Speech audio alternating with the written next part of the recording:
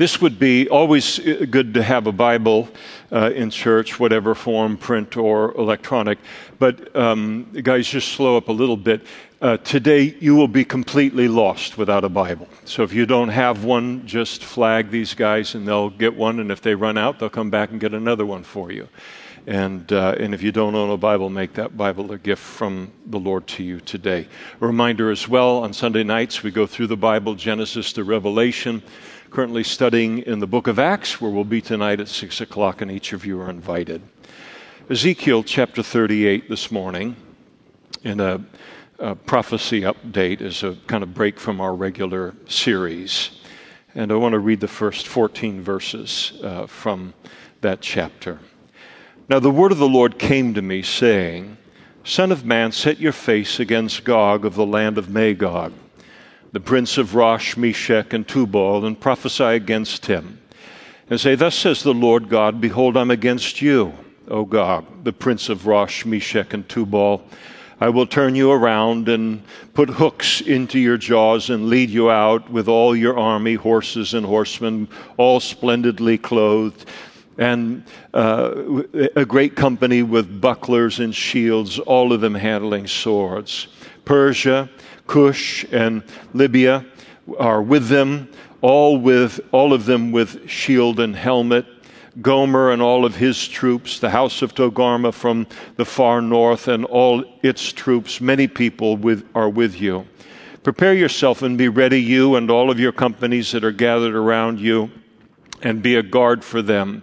And after many days you will be visited. In the latter years you will come into the land of those brought back from the sword and gathered from many people on the mountains of Israel, which had long been desolate. They were brought out of the nations, and now all of them dwell safely.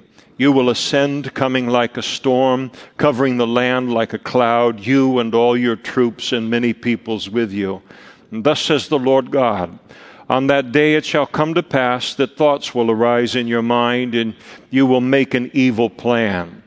You will say, I will go up against the land of unwalled villages.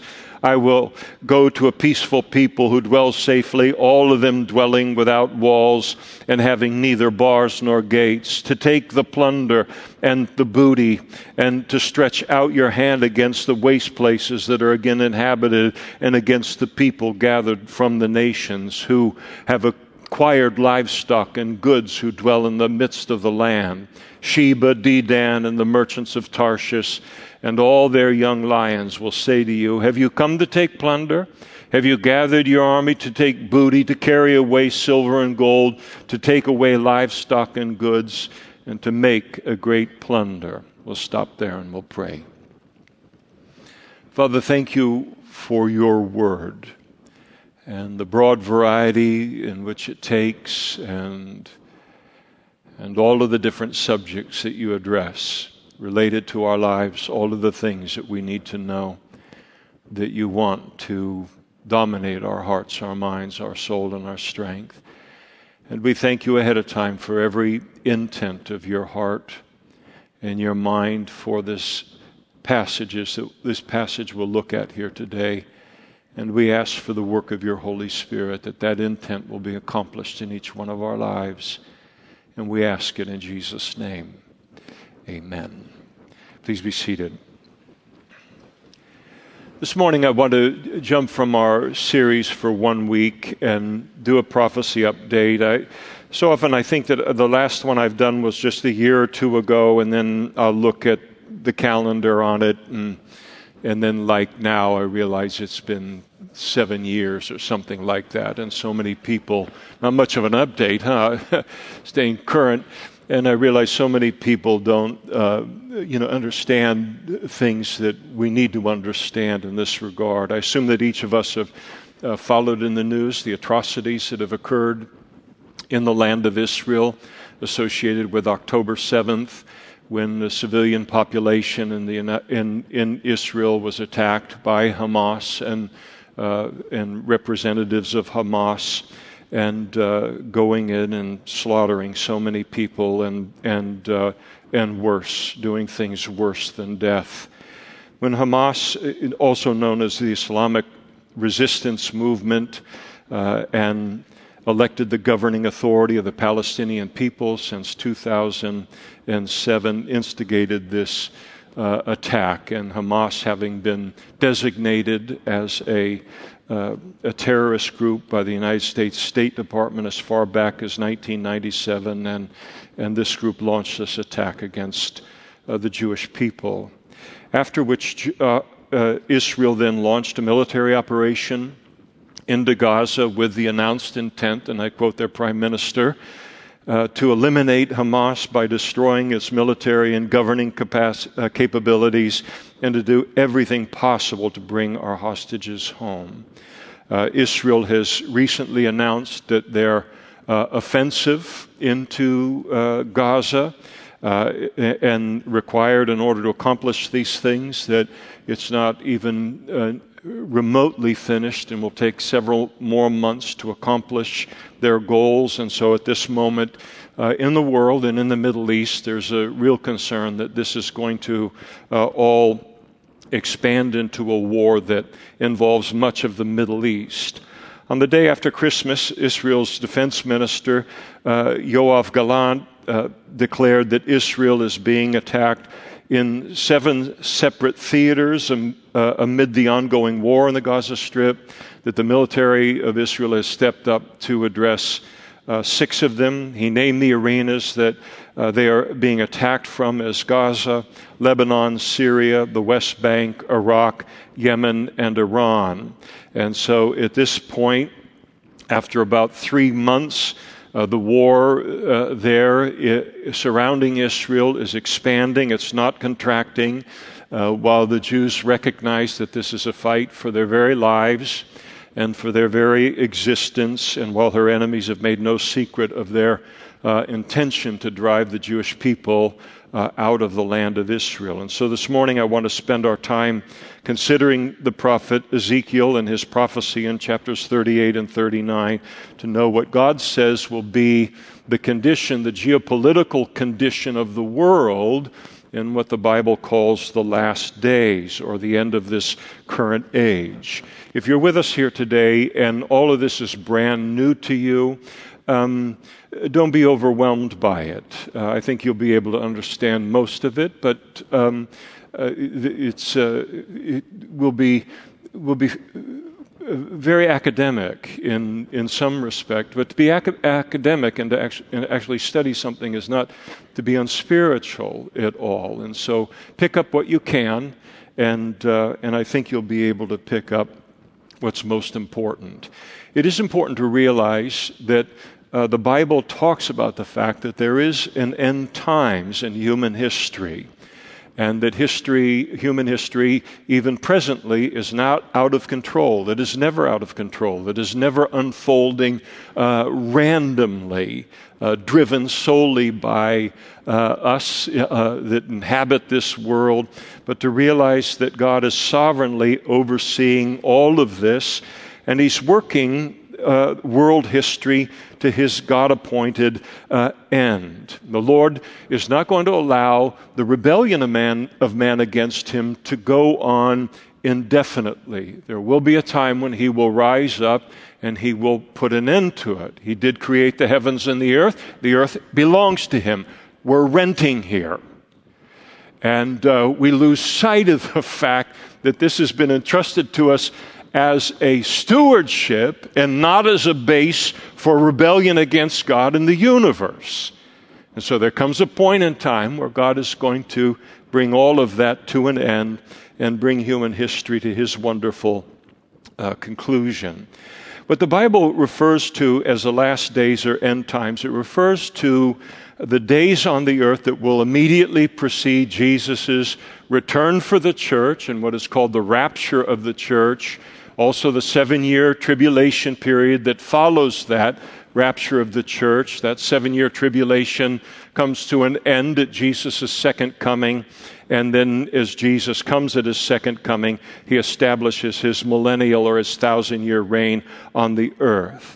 I want you to notice in chapter 38 that these events that are recorded here are twice referred to as having to do with the last days. Verse 8 and in verse 16. The last days in the Old King James, the latter years or days in the New King James. And so it provides us with a revelation as to what will be the geopolitical situation surrounding Israel in what God calls the last days, and what we can expect to see in place in those last days. And so this prophecy that is given in chapters 38 and 39, they await a future fulfillment.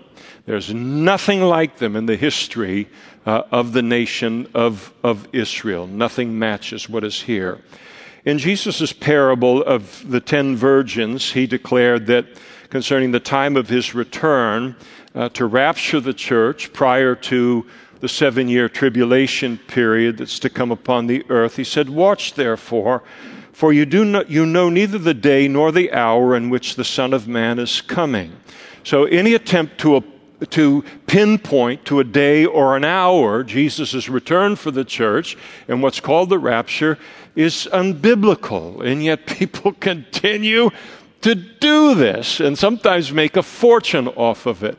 We do not and cannot know the day or the hour. But the Bible teaches just as clearly that we should be able to recognize the fact that it is drawing near.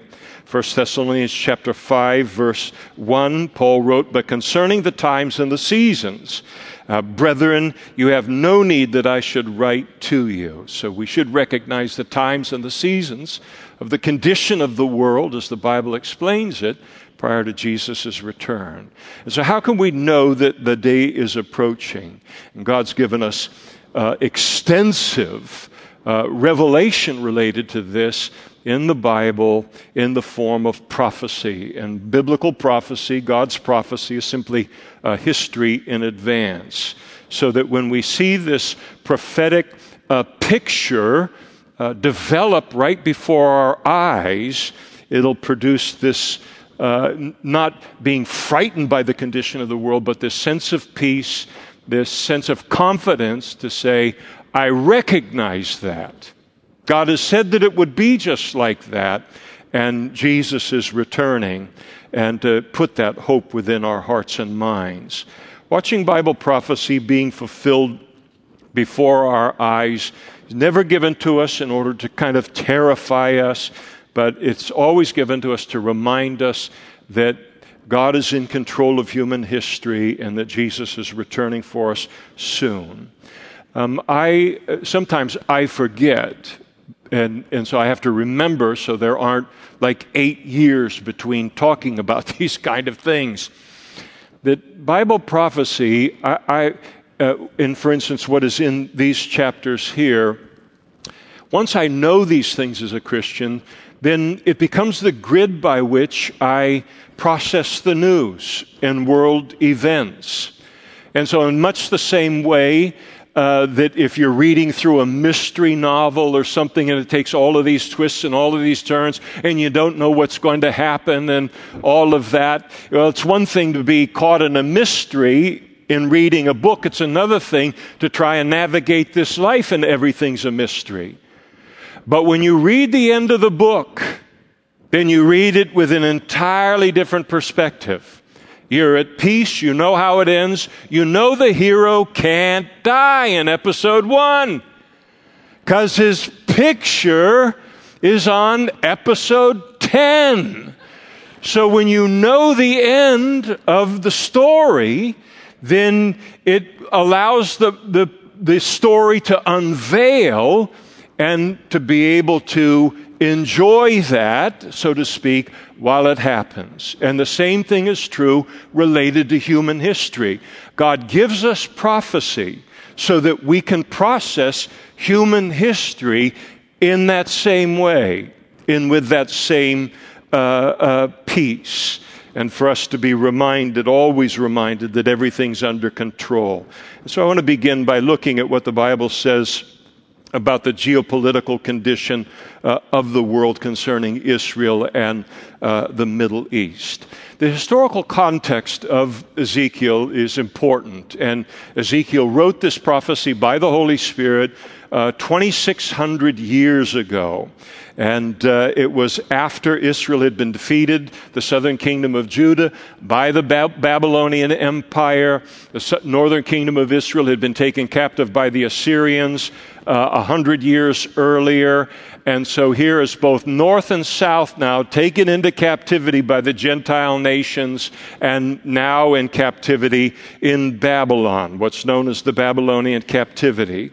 And at that particular point in time in Jewish history, for all intents and purposes, Israel as a nation ceased to exist.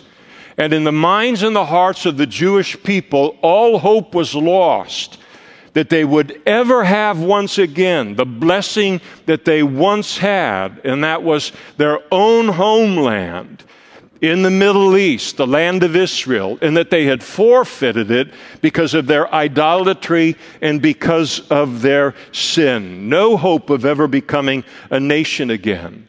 But Ezekiel in chapters 36 and 37, he prophesies to Israel that they would one day be gathered back into their land, they would become a nation again, and when they did, they would not become a nation that is divided in the northern and southern portions, but that they would be one nation, north and south united. They would constitute a single united nation.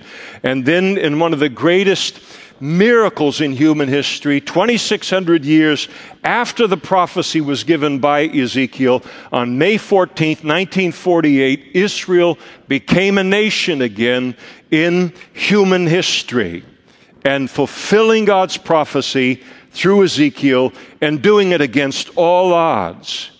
Never before in human history has a group of people, a national identity, have they ever been displaced from their homeland for a period of over 2,000 years and maintained their identity to once again return to their homeland. Always in human history, for that kind of a length of time, that population ends up being absorbed by the other peoples of the world, and then we lose sight of them. So it's a profound miracle, the existence of the nation of Israel today. In chapters 40, jumping 38 and 39, chapter 40 of the book of Ezekiel, all the way to the end, you have Ezekiel's description of Israel following Jesus' second coming. And during what's known as the 1,000-year reign of Christ, of Jesus on the earth, centered in Jerusalem. And in the chapters in between, chapters 38 and 39, Ezekiel describes a great military attack an invasion that will be launched against Israel, which aims at her destruction. And that this battle will occur, this invasion will occur sometime, as he follows the chronology of Ezekiel, sometime between the time that Israel became a nation again, Ezekiel chapter 36 and 37, and the beginning of the kingdom age at the end of the tribulation period, chapter 40. It's the period of human history that we have the privilege of living in right now. The geopolitical condition of the Middle East before this attack that is aimed at Israel's destruction is described in the first 13 chapters of chapter 38, which we read. And Israel's attackers are listed. The main player in the attack is in verses 2 through 4, where God addresses a man by the name of Gog.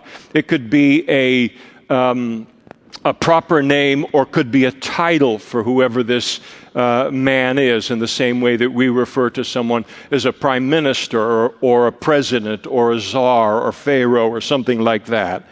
He's the leader of a nation which is referred to here by its ancient name, and that is Magog. And it is an ancient name for the land north of the Caucasus Mountains, and the Caucasus Mountains run between the Black Sea and the Caspian Sea. It refers to a land that sits north of that mountain range in what today is Russia. It's further identified within the text in chapter 38, verse 15, and then in chapter 39, verse 2, as being to the far north of Israel. And the word far, the Hebrew that Ezekiel uses, the word far means to the extreme north. And if you pull out an atlas or you pull out a globe and you hit Israel on that globe and you go all the way as far as you can north, the extreme north, all you've got up there is Russia. And so there's no nation further north of Israel than Russia. Additionally, we're told in verse 4 that at the time of this invasion, this nation, Magog, will be a major military power. The description of it is that it will be magnificently equipped for war. And so Russia is today and one of the major world powers militarily speaking. It's also important to note in this regard Russia's very long history of anti-Semitism. Russia's persecution of Jews is very well known in history. Her persecution of Jews not only within her borders, it goes way beyond that. It includes their long history of faithfully arming all of Israel's enemies in the region. All of the enemies of Israel who have sought Israel's destruction since 1948. And in 1967, when that attempt was made, and then a second one in 1973, when Syria, Jordan, and Egypt invaded Israel with the intent of driving them into the sea, they were largely, if not exclusively, armed by Russia. And to this day, they keep Israel's worst enemies in the Middle East very well armed and deliberately a constant threat to Israel's safety. And they've been on the wrong side of God's blessing that he spoke to Abraham so long ago. And this battle may ultimately be payback for that severe persecution of the Jews, whether personally or by proxy. You remember God spoke to Abram and Abraham the same, and said, I will bless those who bless you. I will curse him who curses you.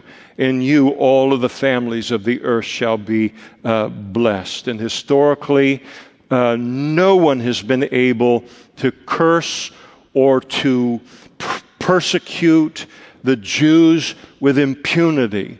Everyone who ever has done that one day discovers that God has been watching that treatment and then brings judgment upon them. And one day Magog is going to discover that God has been watching their treatment of the Jews as well.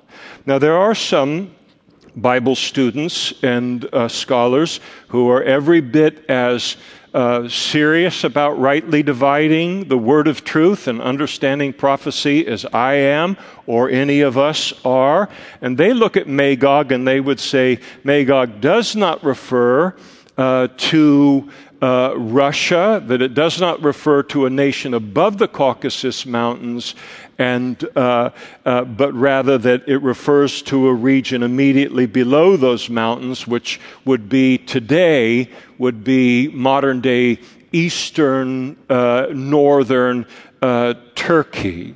And so they look at it and they say that's where it's located. You can, as you search these things out and wanting to look for not necessarily religious sources, because people can have the axe that they want to grind in this issue, but to try to find the most ancient resources that you can related to this, you can find maps that will show Magog located immediately below those Caucasus Mountains, modern-day Turkey, and above. And so it's something where people are making the very best guess that they can, and it's kind of tied to one of those two particular areas. And so those that hold that view, they may very well be right, and in identifying Magog as either south or north or south of the Caucasus Mountains. People have a different view related to that, but it does no harm to us as Christians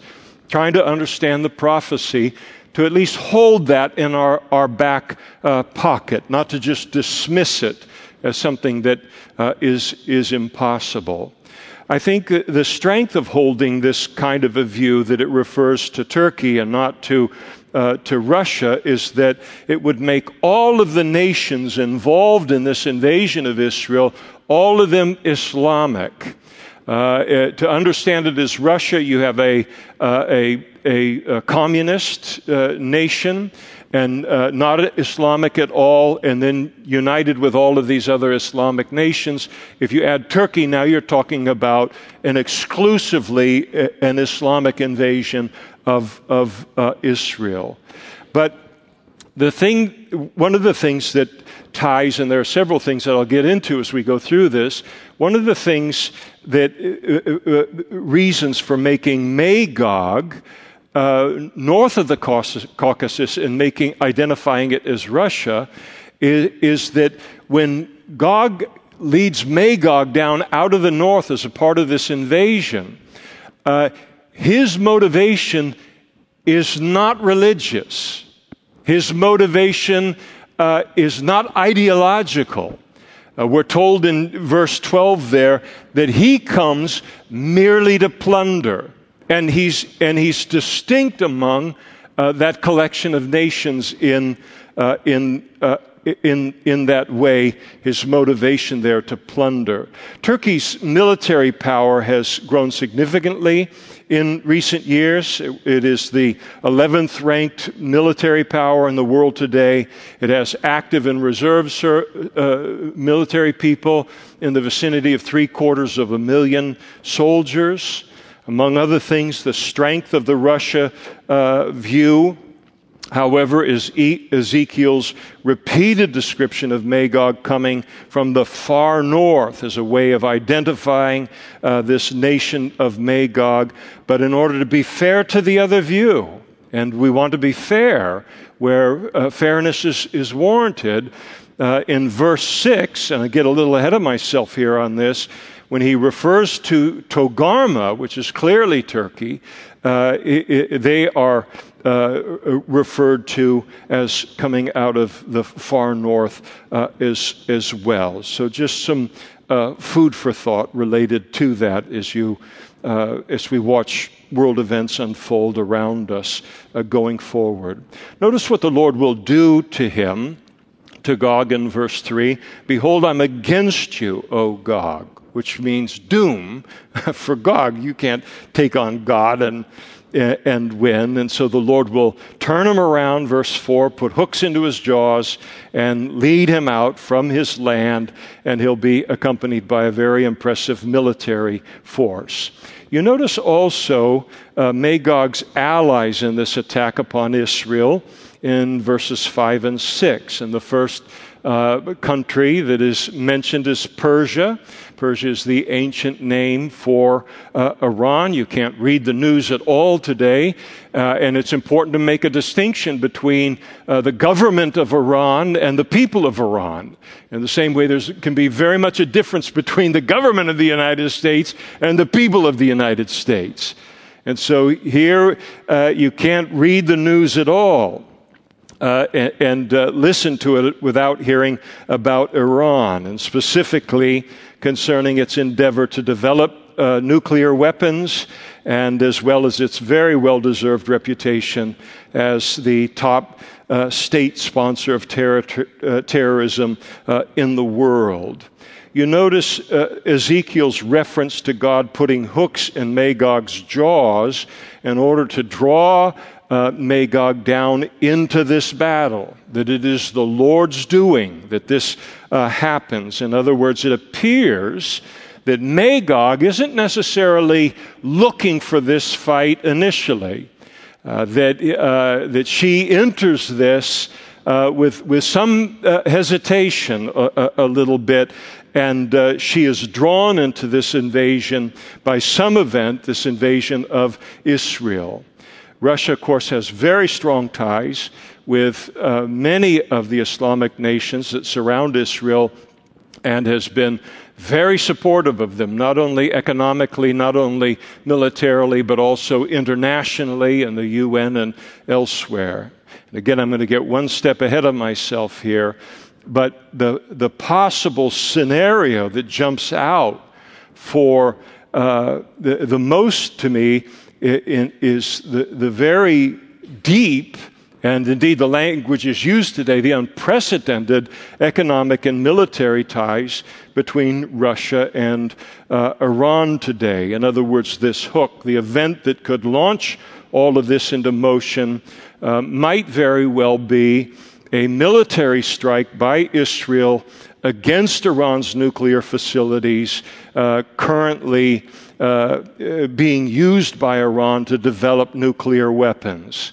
And something Israel has committed to doing, given the danger that a nuclear-capable Iran represents to the Jewish people, especially given their continual call for the destruction of the state of Israel. And so Russia might then come to Iran's defense, and then doing so, use it as a pretext to invade Israel with the allies, which we'll get to in just a moment. Israel has been talking for months and months and months and even years about, and publicly, because they intend to do it, that they will not allow Iran to develop nuclear weapons. They will do whatever they have to do to keep that from happening because of Iran's determination to wipe out the Jewish state.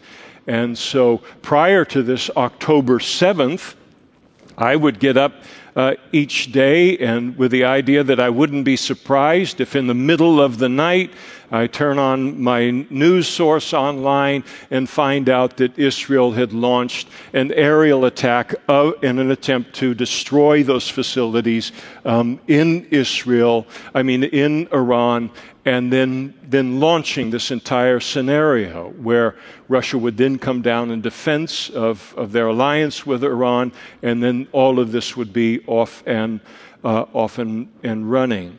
Now, the October 7th events has certainly moved Israel's focus, it would appear, to stabilizing its defenses in the wiping out of Hamas and its defense against Hezbollah in the north, up in Lebanon.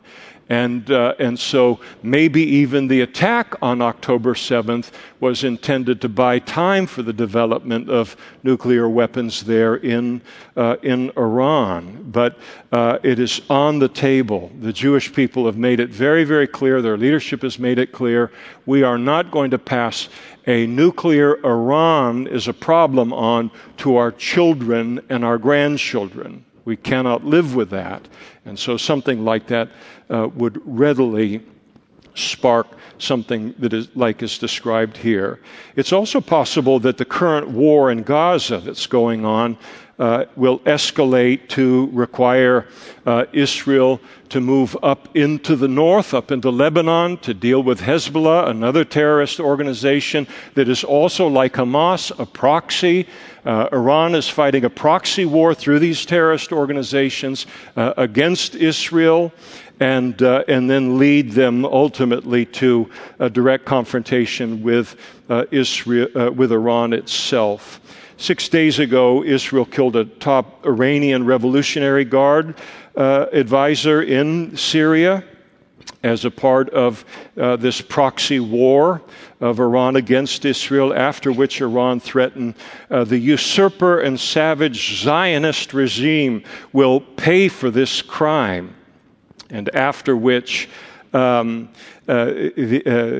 days ago, Saudi media reported that Israel killed 11 such leaders of the Iranian Revolutionary Guard, very high members of their military, in an airstrike at Damascus International Airport.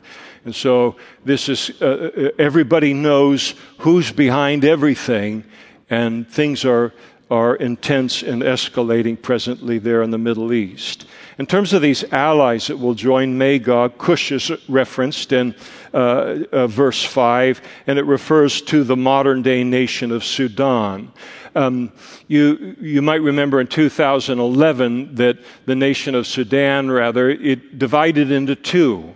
Because the northern part was exclusively 97% Islam, very, very hostile towards the animistic and then also the Christian Sudanese to the south in that country, so they divided it. So there's a northern section that is Sudan, and then the southern is called South Sudan. And in terms of looking at the location of this Cush in the ancient world, it sits right on top of what is the northern section, Sudan itself today. Put refers to modern-day Libya, chapter 5. Libya has stabilized somewhat related to the civil war that followed the death of Muammar Gaddafi, with Iran now taking the lead now within Libya to turn it around economically, militarily, to help rebuild the nation. Iran, of course, is always looking to increase its influence within the region, and so they're enlarging that reach now into North Africa, into Libya, and of course Libya's loyalty to them will certainly be a condition of their assistance. Russia began to help Libya following that revolution there within and unraveling of Libya long before Iran did, and trying to get kind of an outpost on North Africa politically, economically, militarily, with the same goals as Iran in mind. In verse 6, Gomer and Togarmah, those are the ancient names for modern-day Turkey, modern-day central and western Turkey. And those are unanimously agreed upon as the location of those ancient kingdoms. Turkey, of course, is a Muslim nation. It has a secular government, which in recent years, under their current President Erdogan, has dramatically strengthened its ties with Russia, also with Iran, and has become openly hostile toward the nation of Israel. Within the last few days, Erdogan himself declared the Jewish prime minister of Israel, Benjamin Netanyahu, to be worse than Hitler.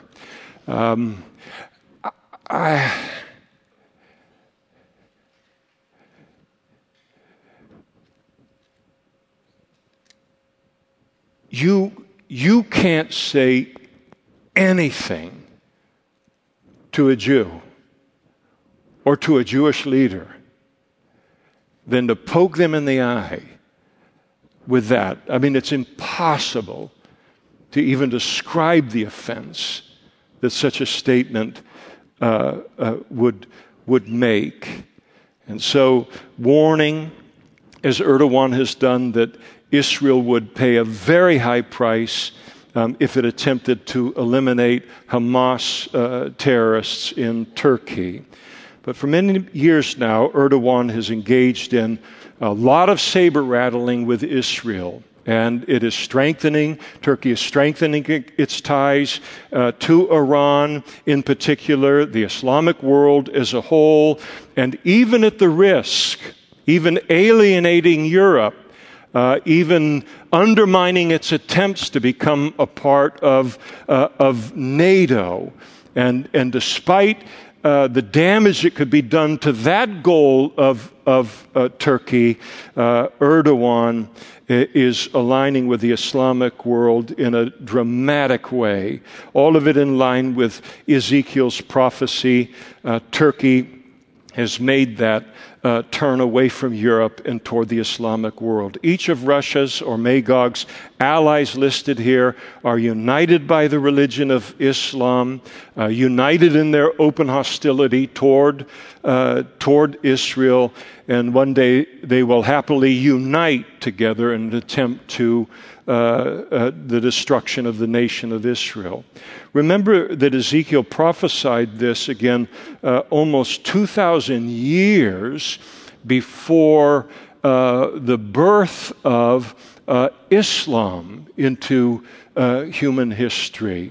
In other words, he writes this, and anybody reading this in the ancient world would wonder, how could all of these countries, with all of their agendas contrary to one another, what in the world could unite such a diverse group of people into an invasion desiring the destruction of the nation of Israel? And not knowing that Islam would come into the world in existence in the 7th century and become the uniting factor related to all of this. Now, in favor of Magog, in terms of it being Russia as opposed to Turkey, is the fact that Magog is, as it is described here in the passage, it is described with a very distinct identity from Gomer and Togarmah, which are clearly Turkey. So here you have a nation coming out of the north, and it has its own identity as Magog in terms of the ancient title, and it is something different from Gomer and Togarmah, which is Turkey. And so it does appear that is a reason for leaning in that direction related to this. But whichever one happens, it won't trouble me at all in terms of the fulfillment of prophecy. Almost as interesting in Ezekiel's prophecy are the nations that are conspicuously absent from being listed as joining this invasion of Israel. Nations that you would think would immediately join, but they don't in verse 13. Sheba and Dedan refers to modern-day Saudi Arabia. They will not enter into this particular invasion. They will not like this development, and that would be their reaction today, because even though they're Muslim, they fear the further empowerment of Iran in the region. And so they view it as a threat to themselves. The merchants of Tarshish, which are referred to, are descendants of Javan, which is part of a genealogy in Genesis chapter 10, who settled in Greece, and perhaps it's a reference to Europe. And so the protest of the merchants of Tarshish will be verbal. It will not be military. They will not come to Israel's aid. There is no mention of Egypt, even though Egypt is a historic enemy of Israel, but currently there's a peace treaty between them.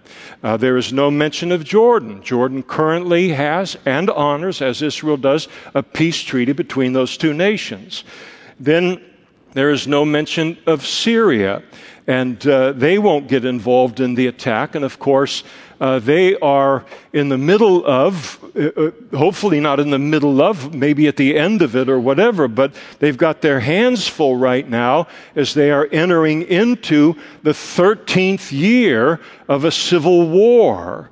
And so they're in no position to engage in something like this if it were to happen today.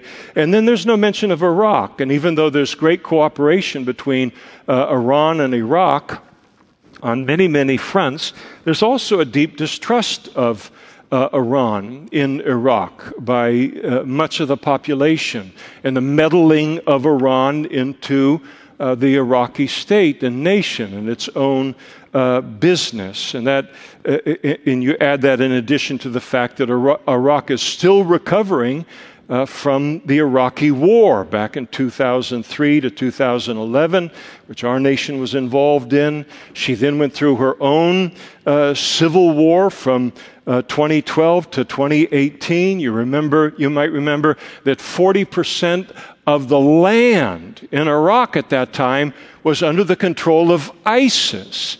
And it took considerable effort to regain control of their own nation. And so Iraq is currently licking her wounds, so to speak, and seeking to move forward from very much a war-torn recent past, and could hardly be eager to enter into another conflict presently. And as you look at this prophecy, it's an exact description of the geopolitical world we live in today.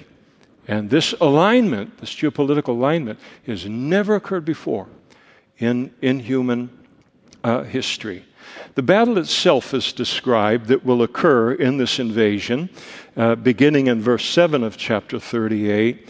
They will attack Israel like a storm. They will come with overwhelming force, verses 7 through 9. Their evil plan in verses 10 to 12 is a surprise attack upon a peaceful nation of Israel. It will look like a piece of cake to them. This will not be hard to do. It doesn't appear that Israel will do anything here on this to provoke Magog itself and this evil plan that comes into the heart of Russia or Magog. Their intent, verse 12, will be to take plunder and booty, as well as to destroy the nation and its inhabitants. And what God then does in response is this makes him upset. And so it infuriates him, verse 14, "Therefore, Son of Man, prophesy and say to Gog, Thus says the Lord God, on that day when my people Israel shall dwell safely, will you not know it? Then you will come from your place out of the far north, you and many peoples with you, all of them riding on horses, a great company, and the mighty army. And you will come up against my people Israel like a cloud to cover the land, and it will be in the latter days that I will bring you against my land, so that the nations may know in their destruction, may know me, that I am hallowed in you, O Gog, before their eyes. Thus says the Lord God, are you he of whom I have spoken in former days by my servants, the prophets of Israel, who prophesied for years in those days that I would bring you against them? And it will come to pass at the same time, when Gog comes against the land of Israel, says the Lord God, that my fury will show in my face. This will really upset God. For in my jealousy and in the fire of my wrath, I have spoken. And then God describes how he will then engage in that battle in order to defeat this invading army. Surely in that day there shall be a great earthquake in the land of Israel, so that the fish of the sea and the birds of the air, of the heavens, and the beasts of the field, all creeping things that creep on the earth, and all men who are on the face of the earth shall shake at my presence. The mountains shall be thrown down, the steep places shall fall, and every wall shall fall to the ground. Now that's an earthquake. And if you've ever been through an earthquake of a much less degree to this, that is a disorienting experience. Our homes would probably not hold up against, there's no insurance for an earthquake like this. So here they begin this thing, and God supernaturally unsettles them in this way. And then second, he said, I'll call for a sword against Gog. Throughout my mountains, says the Lord, every man's sword will be against his brother.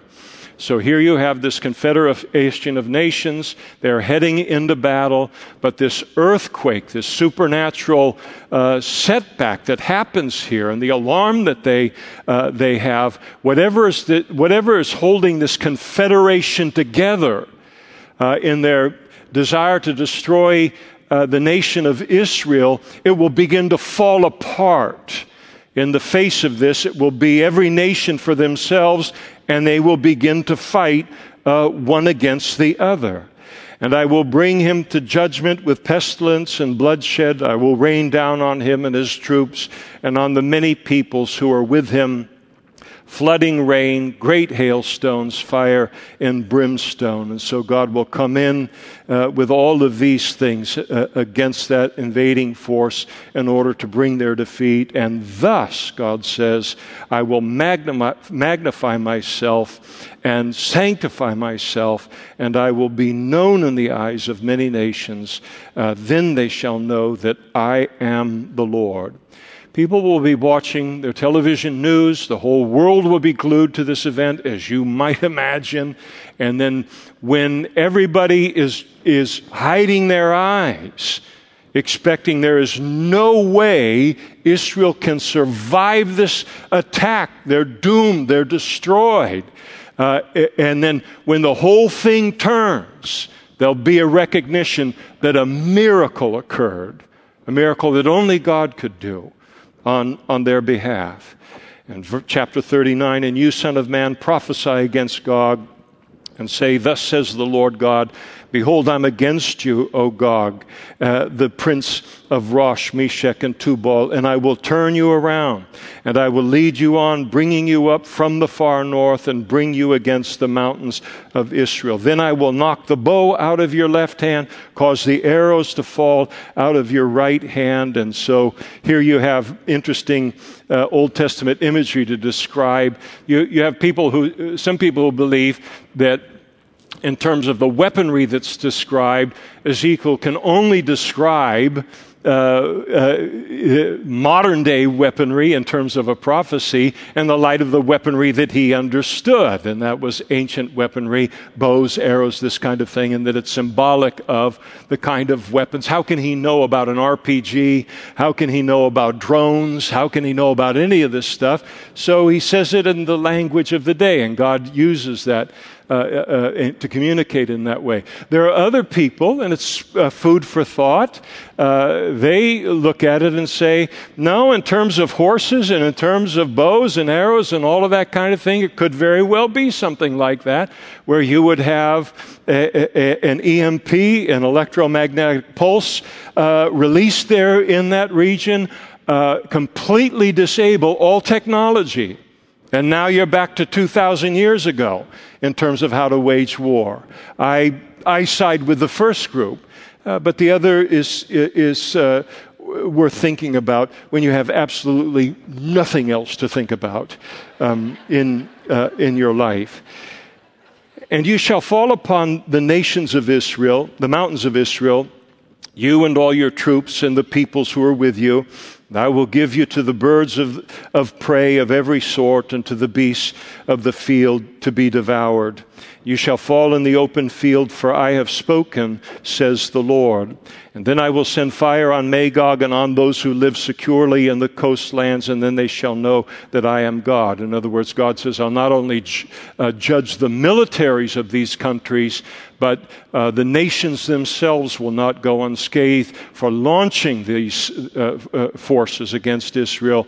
He judges them as well. And so I will make my holy name known in the midst of my people Israel, and I will not let them profane my holy name anymore. Then the nations shall know that I am the Lord, the Holy One of Israel. Surely, God says, it is coming, and it shall be done, says the Lord God. This is the day of which I have spoken. So God, here in verse 8, he's talking to any of us that are in the room here today, and we're saying, this could never happen. And God realizes there are people that might roll their eyes related to it and all, and so he steps in and he says, this is going to happen. God has it must be interesting to be God. I have no interest in the position at all, and you don't have any interest in me having that position. But when God gives prophecies in the Old Testament and the New Testament, people respond a couple of different ways. If God gives a prophecy about the future and it seems so unrealistic that it could never happen, like Israel becoming a nation again, then they dismiss it as something that now you spiritualize it and you explain it away. If he gives a prophecy and we read it and we study it like here this morning, and it is fully developed before our eyes in the world before us, then other people say, that's too much of a coincidence. That couldn't be from God. And so God just goes on being God, and he says what he says, but there's some dynamic here that he has to inform people this is going to happen.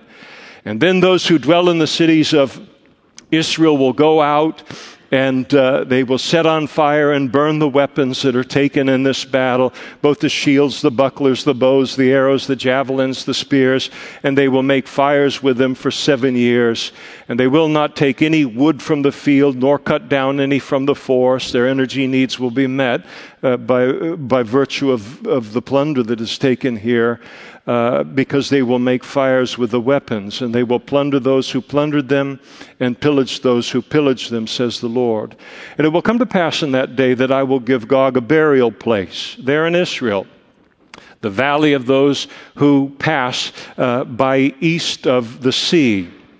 And it will obstruct travelers, because there they will bury Gog and his multitude. Therefore they shall call it the Valley of Hamon-Gog. And so, Valley of Hamon-Gog, the Valley of the Hordes of Gog. The burial place for this, the soldiers that are killed in this military, God's destruction of those militaries, they will be buried on the east side of the Dead Sea, Ezekiel tells us here, in what is modern day Jordan. And it will take, and there will be so many bodies that traveling will be obstructed by it in that day. For 7 months, verse 12, the house of Israel will be burying them in order to cleanse the land of the defilement of the dead bodies. Indeed, all the people of the land, that is Israel, will be burying, and they will gain renown for it on the day that I am glorified, says the Lord God. They will set apart men regularly employed with the help of a search party to pass through the land and bury those bodies remaining on the ground in order to cleanse it. And at the end of 7 months, they'll make a final search. The search party will pass through the land, and when anyone sees a bone that is not an intact body, but a body part, you set a marker by it until the buriers have buried it in the valley of Hamon-Gog. And the name of the city will be Hamanoah, and thus they shall cleanse the land. And Hamanoah meaning multitude.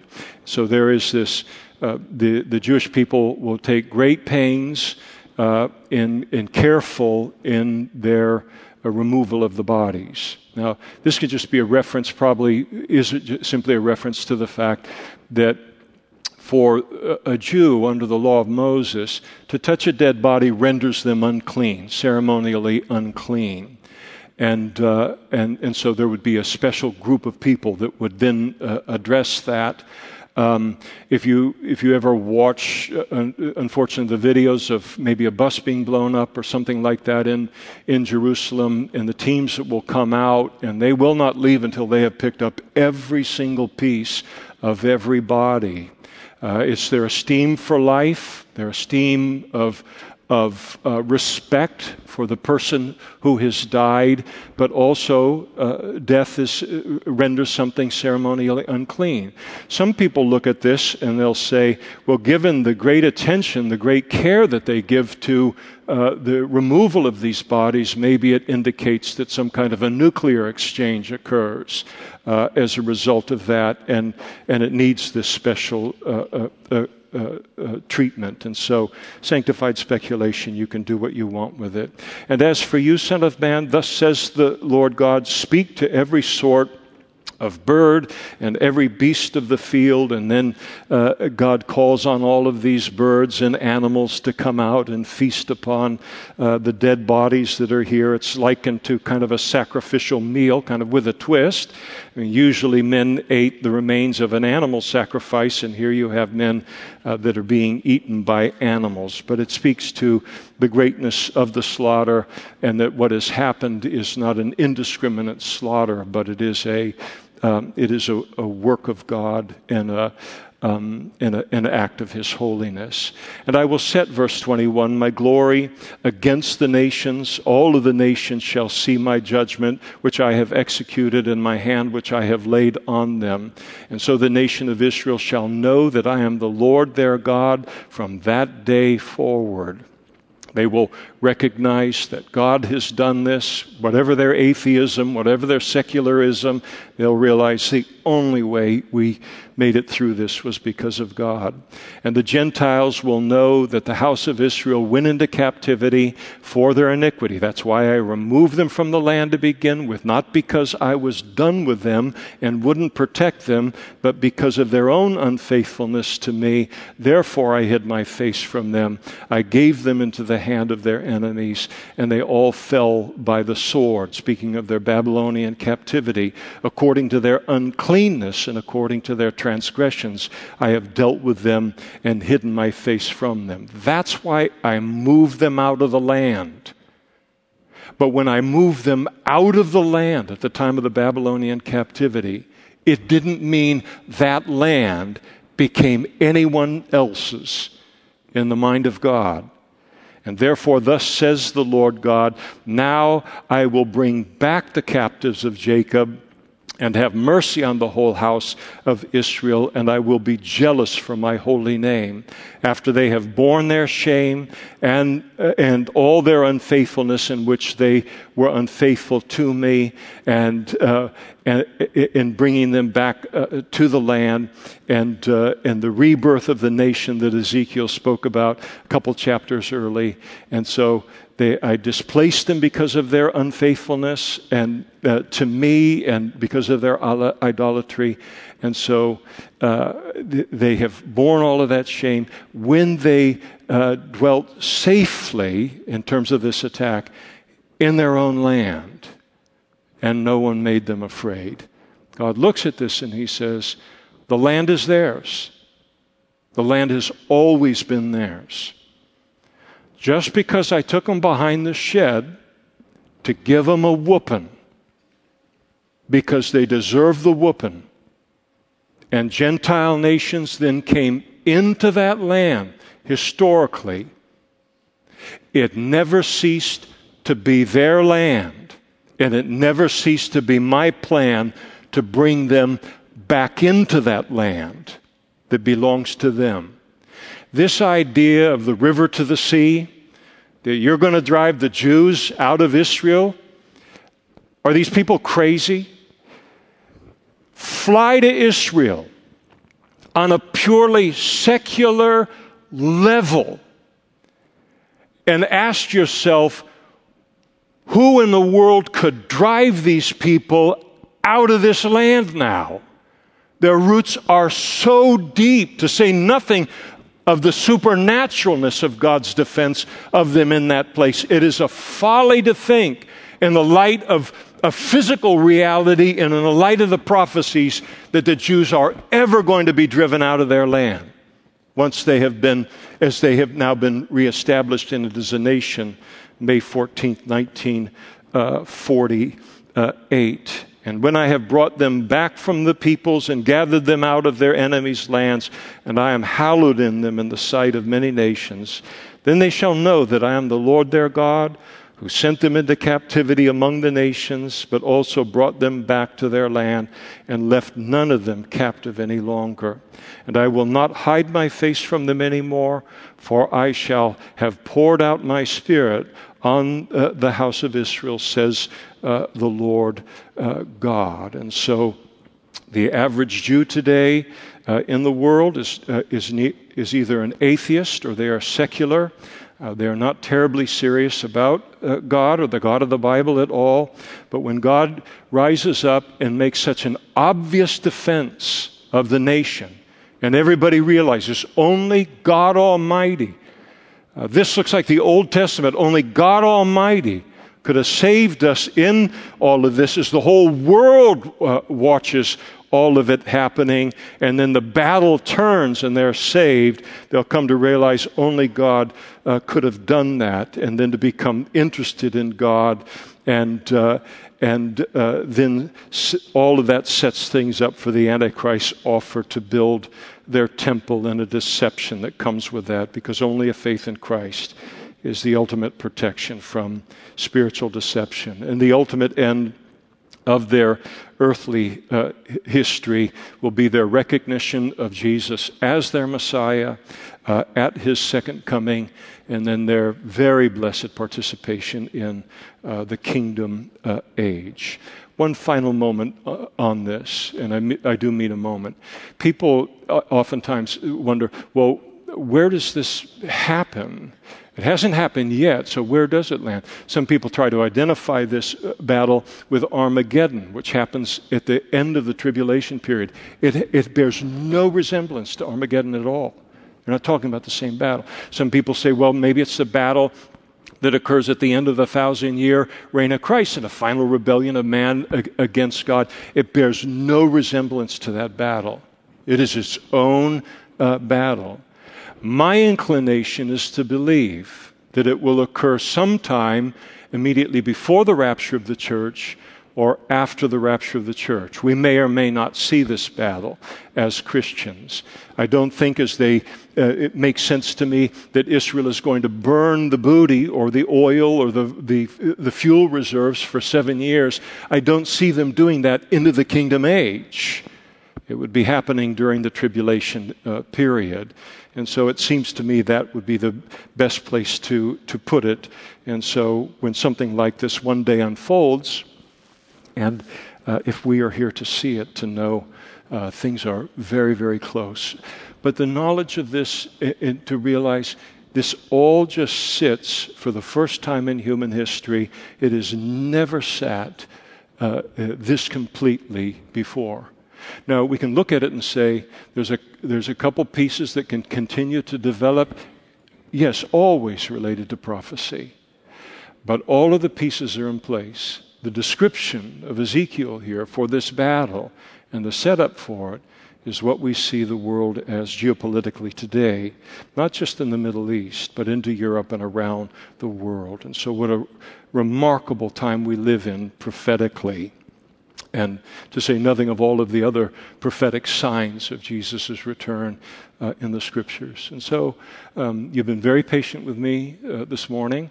I didn't want to do this in 2 parts. Can you imagine trying to keep that train of thought together? But all I want is I want every Christian to be able to watch world events as informed as God wants us to be, so that we can then have a biblical response to these things, not be terrified, but to recognize that in all of it, it simply means that our redemption is drawing nigh. To pray for parties involved, to pray for what's happening, all of those things, to be engaged, to be watching and waiting as Christians, but to realize God is marching things towards His wonderful, wonderful end as it relates to human history. Let's stand together and we'll close in prayer.